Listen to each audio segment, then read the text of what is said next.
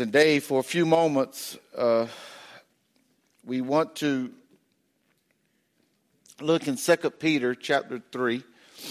2 Peter chapter 3. We're going to read one verse. We're following along with this series that we've been in the past few weeks. This is part 4 in this series of the unlimited God. We know God is unlimited. I'm so glad that we serve a God that we can say he is unlimited. If he was limited to anything, if there was anything he can't do other than go against his own word, then he wouldn't be worth serving.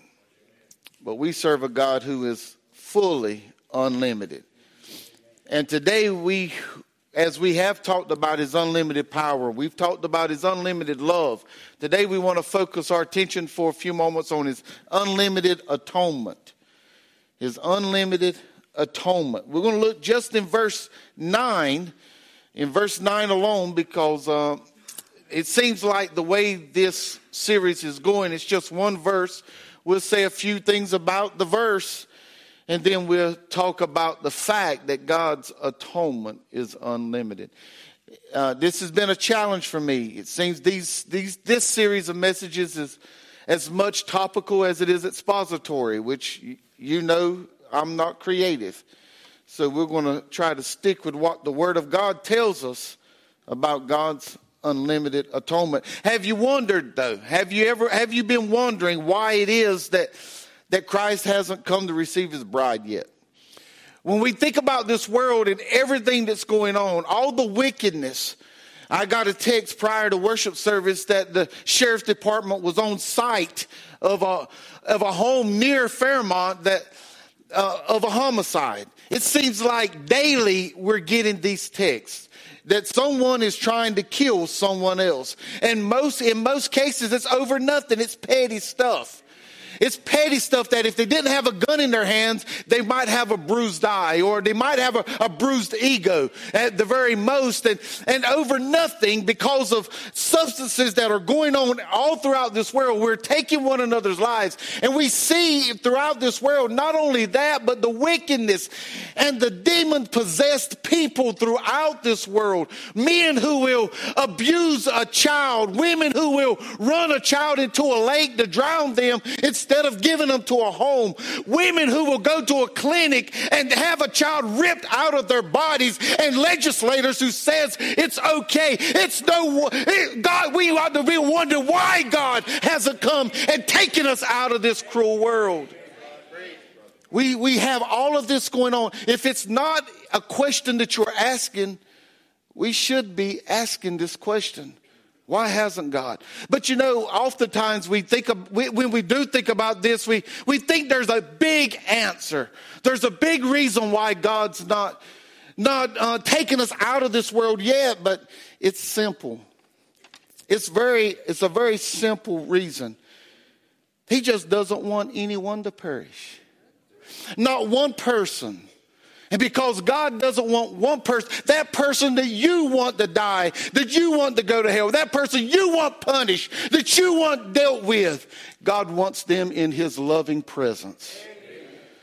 And because of that, he is so long-suffering. When we get here in this verse, that's exactly what he is sharing with us.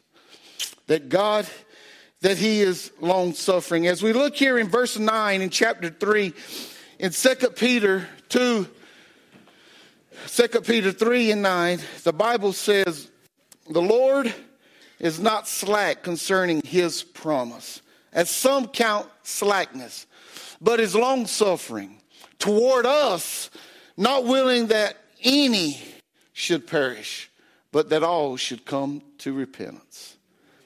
Oh, what love.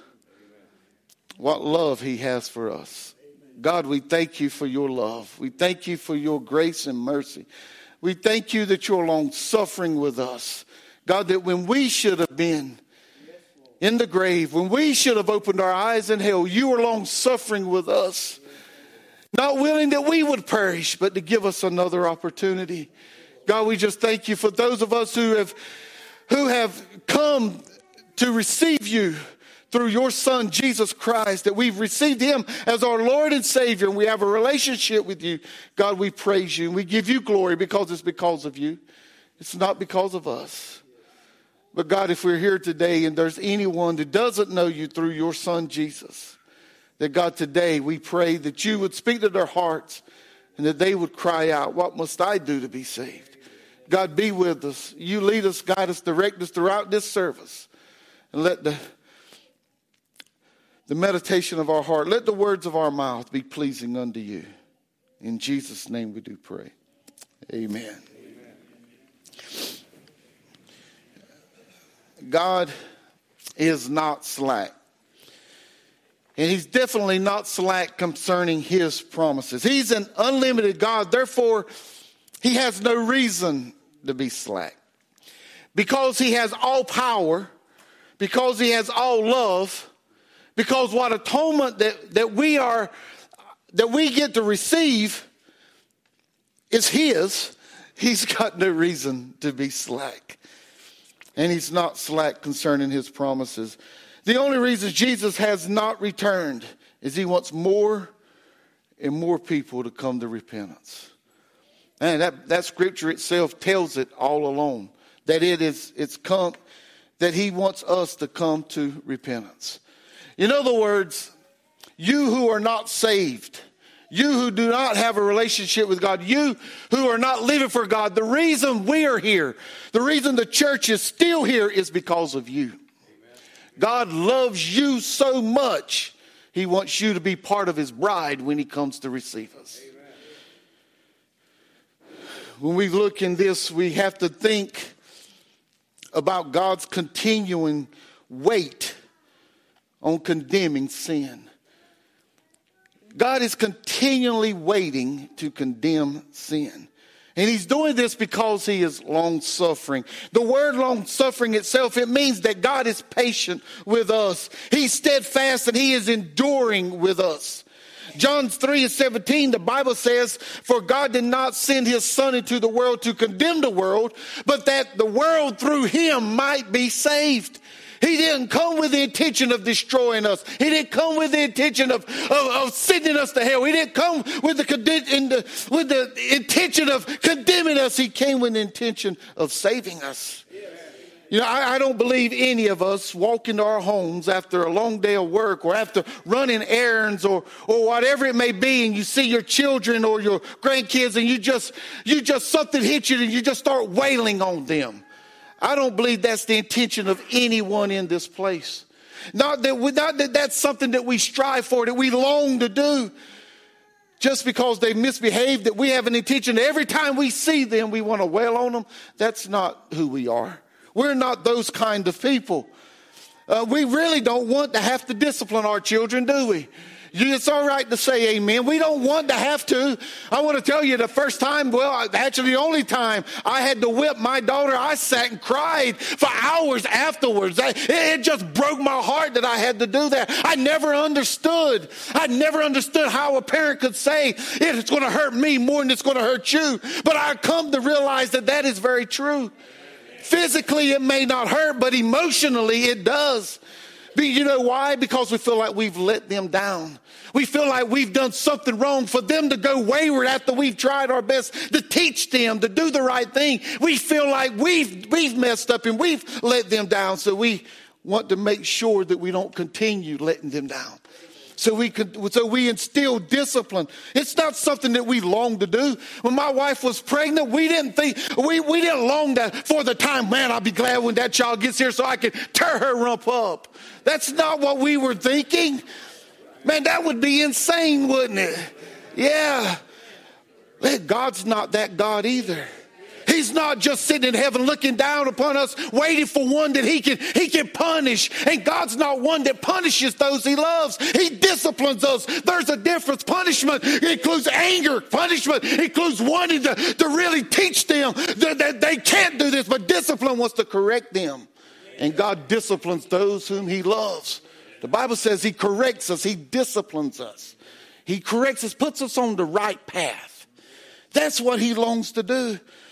And he does it. He would not that any would perish, but that all would come to repentance. So what do we do with our children? We warn them. We warn them, if you do that, I'll get you. If you do this, there's going to be consequences. If you do this, you ain't going to get to leave. If you're home late, you're not taking the car next week. If you don't go to church, you ain't going nowhere this evening. You can't leave the house. No, y'all don't do that, do you? I grew up with that. I grew up, if you don't go to church, you ain't going nowhere. You're not leaving the house up until I left home. Not until I became a certain age, but until I no longer sat my feet under Daddy's table. That was the rules. And I was 24 when I left home. And that was still the rules. We want to correct our children. We want to discipline our children. And that's exactly what God wants to do with us. And he warns us. You who are unsaved, he's warning you. You're here today. He's warning you. He's speaking to you. He's letting you know that condemnation is coming. There's a penalty that's coming for your sin. But he's warning you, giving you every opportunity. Because he doesn't want you to perish. God doesn't want anyone to face the condemnation of their sin. Because the condemnation is death. He loves us despite our sin. Despite our rebellion. He loves us. And his love for us is the very reason that Jesus came to this world to save us. God wants no one to perish. To perish, it's a terrible thing.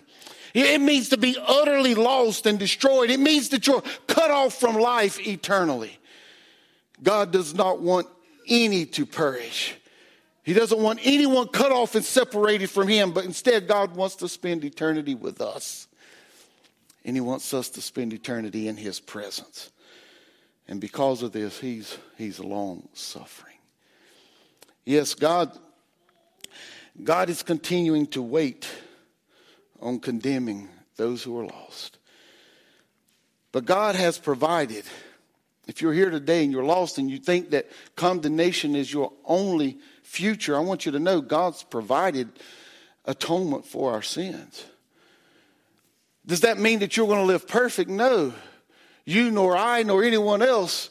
And if anyone tells you they're living so close to God that they could count their sins, they're doing nothing but lying to you and deceiving themselves. We need to ask for forgiveness every day because for the things we don't know that we've done. Through his atonement, we can escape the penalty of our sin.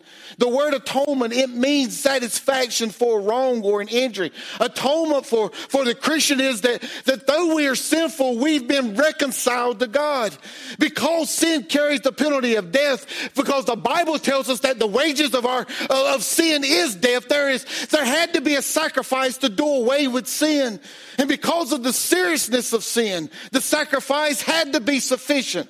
And God, knowing that you and I, he knowing that we would miss the mark of living up to his standards, he sent his only begotten son into this world. His son, Jesus Christ, lived a sinless life in full obedience to God. He making him, this made Jesus sufficient to die, not only for my sins, but for the sins of the world. But not only for the sins in which we are actually involved in once we get saved, but our past, our present, and our future sins. You know, God, Jesus on the cross dealt with all sin, every sin that's ever been committed from the garden to eternity until God comes and just destroys this world. Every sin is under the blood of Jesus Christ, and we've been forgiven of those sins. Jesus was the only one sufficient. The only sacrifice sufficient for this. His death was sufficient enough that there would never need to be another death for the sin of mankind.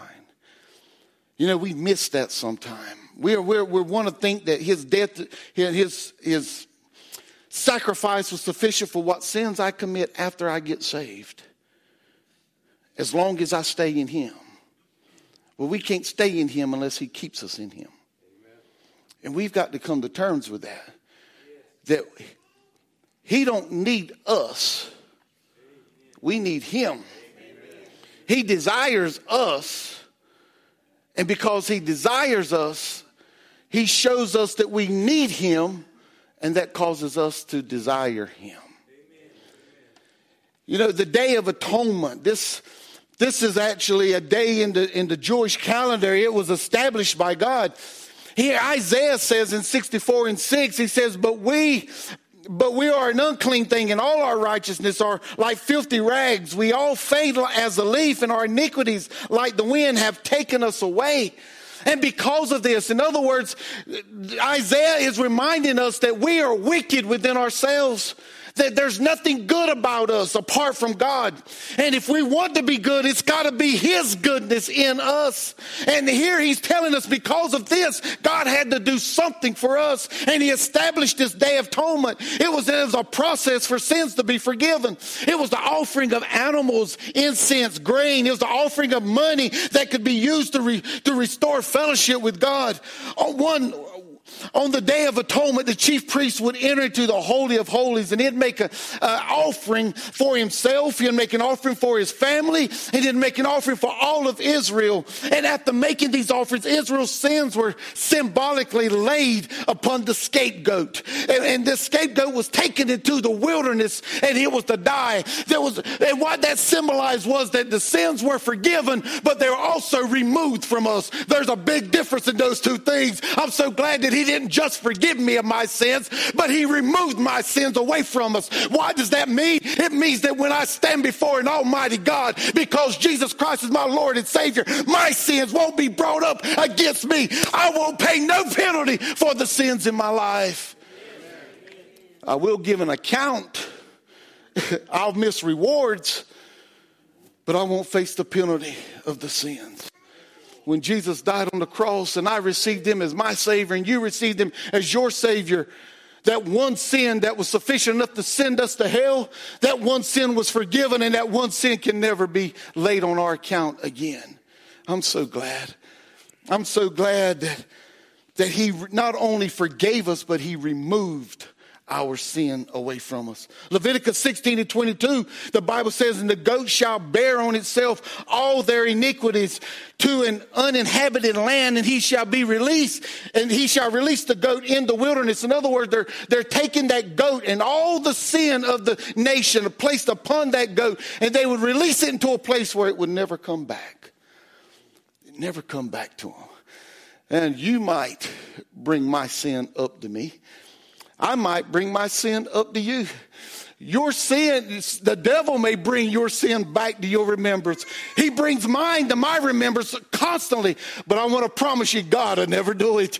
If you're wondering if it's God or Satan, if he's bringing up your past sins, it is Satan. It's not God, because the sins of man are covered under the blood of Jesus Christ. Yes, one day,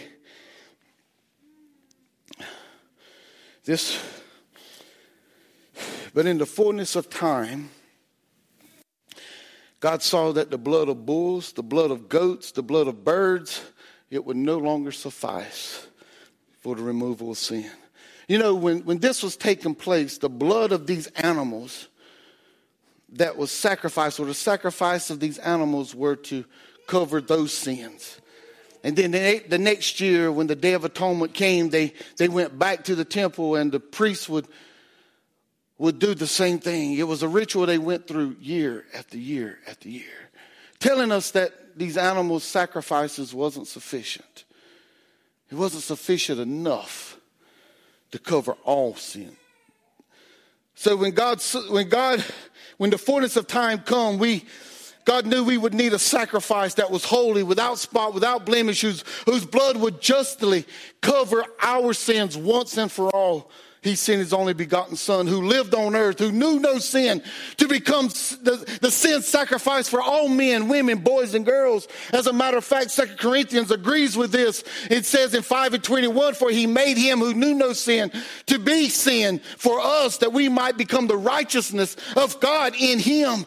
And now, because of the shed blood of our Lord Jesus Christ, the sacrificial Lamb of God, we can be forgiven eternally from our sin and be reconciled for eternity with God, our Heavenly Father. The songwriter said it this way: what can wash away my sin? Nothing but the blood of Jesus. What can make me whole again? Nothing but the blood of Jesus. Oh, precious is the flow that makes me white as snow. No other fount I know, nothing but the blood of Jesus. And when you get to wondering about that atonement, if it's for real, all you got to do is just keep singing that song. When you get around the second or third verse of it, it tells us nothing for sin atoned, nothing but the blood of Jesus. No for good have I done. Nothing but the blood of Jesus. In other words, there's nothing that can atone for your sins. There's nothing, no good you can do to atone for your sins. It's all under the blood of Jesus. And I'm so glad he fixed it that way. I'm so glad, because there's some days, you can agree with this. If you don't, that's all right. It's true anyway. There's some days I'm much better than I am other days. There's some days I do a better job at being a light in this world than I do other days. And you too, because some days we wake up and it's already on us. We're already been beat down by the devil throughout our sleep. We wake up mad because we've had to wrestle with him, and we're mad with everyone else until God gets a hold of us that day. I think that's why it's good for us to wake up, and the first thing on our mind should be find the word of God, to get whatever took place in our dreams away from us and get our minds focused on him so we'll have a better day. Yes, Jesus and the blood of Jesus is the only thing that will atone for our sins. But who? Let's ask that question. Who can receive God's atonement for sin? Who can receive the blood of Jesus Christ? Well, I don't want to tell you my opinion. I want to tell you what the scripture says. When you wonder who can really receive the forgiveness of God, the scriptures tells us whoever. As a matter of fact, the King James version says whosoever. I love that word, whosoever. Whosoever. It includes everybody, doesn't it? Matthew 12:50, Jesus declared, for whoever does the will of my Father in heaven is my brother and my sister and my mother. In Matthew 16:25, the Bible says, for whoever desires to save his life will lose it, but whoever loses his life for my sake will find it. In John 3:16, that beloved verse, it says, for God so loved the world that he gave his only begotten son, that whoever believes in him should not perish but have everlasting life. John 4:14, it says, but whoever drinks of the water that I shall give him will never thirst, but the water that I shall give him will become in him a fountain of water springing up into eternal life. In other words, the Bible is clear to us that whoever will come to the Lord, you can receive forgiveness. But he doesn't just say whoever. As a matter of fact, let's go a little farther. Revelation 10:13, it says, whoever calls upon the name of the Lord shall be saved. So it doesn't matter who you are. It doesn't matter what nationality you are. It doesn't matter what creed you are. It doesn't matter what culture you belong to. If you'll call upon the name of the Lord, you shall be saved. Because he says whoever. God's atonement is unlimited. It's unlimited. It's for whoever, but it's also for as many as. The Bible teaches us that, doesn't it? In Matthew's gospel in 22 verses 1 through 14, what we find is a parable about a marriage feast. And in that parable, God sends out an invitation to those who are willing to come. And what happens is there are those who he sent the invitation out were unwilling to come to this marriage feast. So what does he do? He sends out another invitation. And those that he sent out to at that point, they would not come. And some would even beat up or they would harm the messenger. And I want to tell you, be careful when you're trying to kill the messenger, because if it's a messenger of God, God will walk away from you and he'll take his hand off of you if you're touching his anointed. That's what they were doing. So what did God do? The king told his servants, he said, therefore go to the highways, and as many as you find, invite them to the wedding. It's not just whosoever or whoever, but as many as. So whoever will come, as many as will come. In other words, it don't matter if one person comes down an aisle on a Sunday morning to give their life to the Lord. If he's dealing with you, you come too. We can have this church filled up with sinners who are giving their life to the Lord, and we'll just praise God for it. We sometimes want to think, well, so-and-so's going up and I'll just be in the way. No, you won't. There's enough men in this church who know how to lead you to the Lord that somebody will come and help, and they will help lead you to Jesus Christ. Yes, this parable helps us to see also that we, the Gentiles, were in the mind of God. So when we talk about whosoever, and we talk about as many as, he's not talking about just the Jewish nation. He's talking about you and I too. It doesn't matter. It's whosoever will, and as many as will come. We're invited to receive the forgiveness of God because it's unlimited. But the Bible doesn't just tell us whosoever. It doesn't just tell us as many as. It says many. He says many. The word many is used twice in Matthew's gospel as it relates to atonement. In Matthew 20 and 28, the Bible says, just as the Son of Man did not come to be served, but to serve and to give his life a ransom for many. Again, in Matthew 26 and 28, he says, for this is my blood of the new covenant, which is shed for many for the remission of sins. Now, I know exactly where you're at because I got there too. Some of you are thinking, well, now you're saying many. That's not all. That doesn't equal to all. As a matter of fact, there's two different things. I know you're probably thinking about that, but I want you to know they don't contradict one another. In Romans 5, 12 through 19, it helps us to see that while through one man, Adam, sin entered into all men. However, through one man, Jesus, many have received the gift of the grace of God.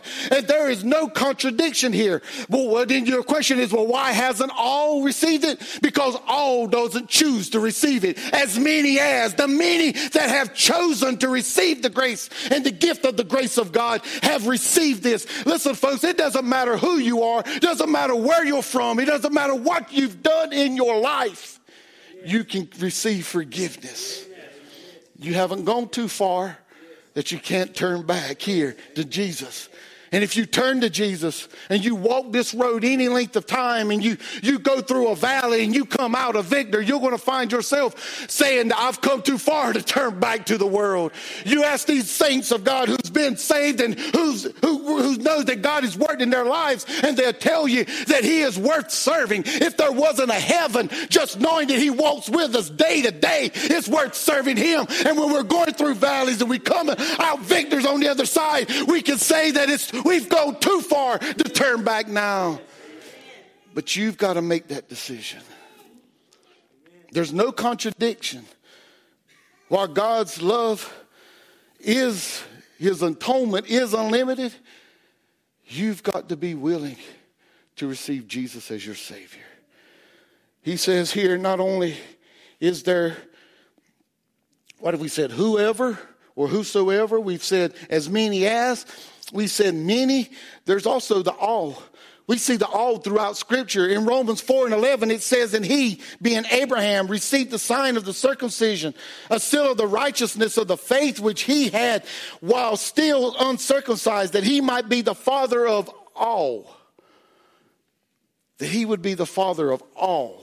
Not a select few, but the father of all who believe. Though they were uncircumcised, that righteousness might be imputed to them also. Yeah, he's saying here, Abraham is, the writer, Paul, is talking about Abraham being the father of all. He's been the father of the circumcised and the uncircumcised, if we receive Jesus as our Savior. In Romans 8 and 32, he says, and who did not spare his own son, but delivered him up for us all, how shall he not with him also freely give us all things? Yes, we're all able to receive his forgiveness.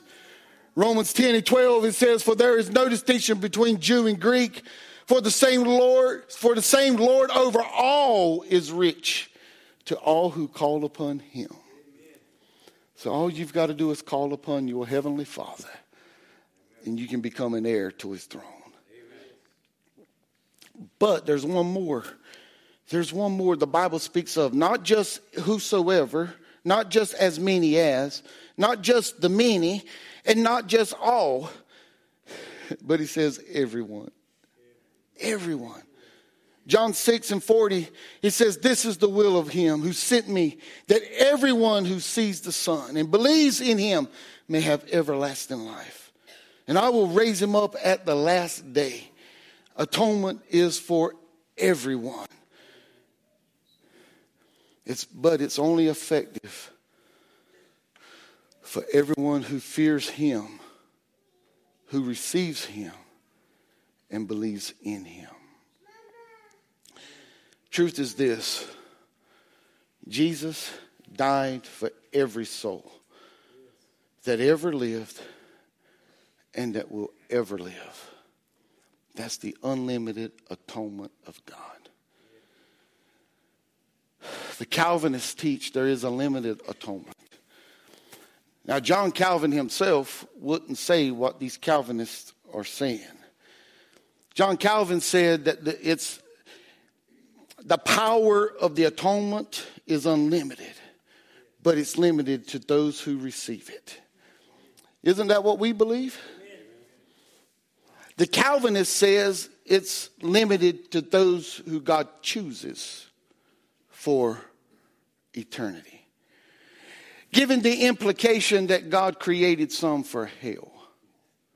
But that's not what God done. He's long suffering. If that was the case, the church would already be out of this world. But God is so long suffering that he would not that any would perish, but that all would come to repentance. There are no limits to the atoning work of Jesus Christ. There's just this one condition: we must receive the gospel. We must believe that Jesus is the Son of God and that he was born of a virgin. He lived a sinless life. He took the sin of the world and placed them upon his shoulders, and he died a sacrificial death for all mankind. We must believe that on the third day he arose from the grave, conquering death, hell, and the grave. And folks, if you believe that, that's the hard part. If you believe God would come down, clothe himself in flesh, be born of a woman, and walk the dusty roads of Jerusalem. If you believe that, that's the hard part. If you believe that they beat him, they nailed him to a cross, he commended his own life into God's hand. They couldn't take it.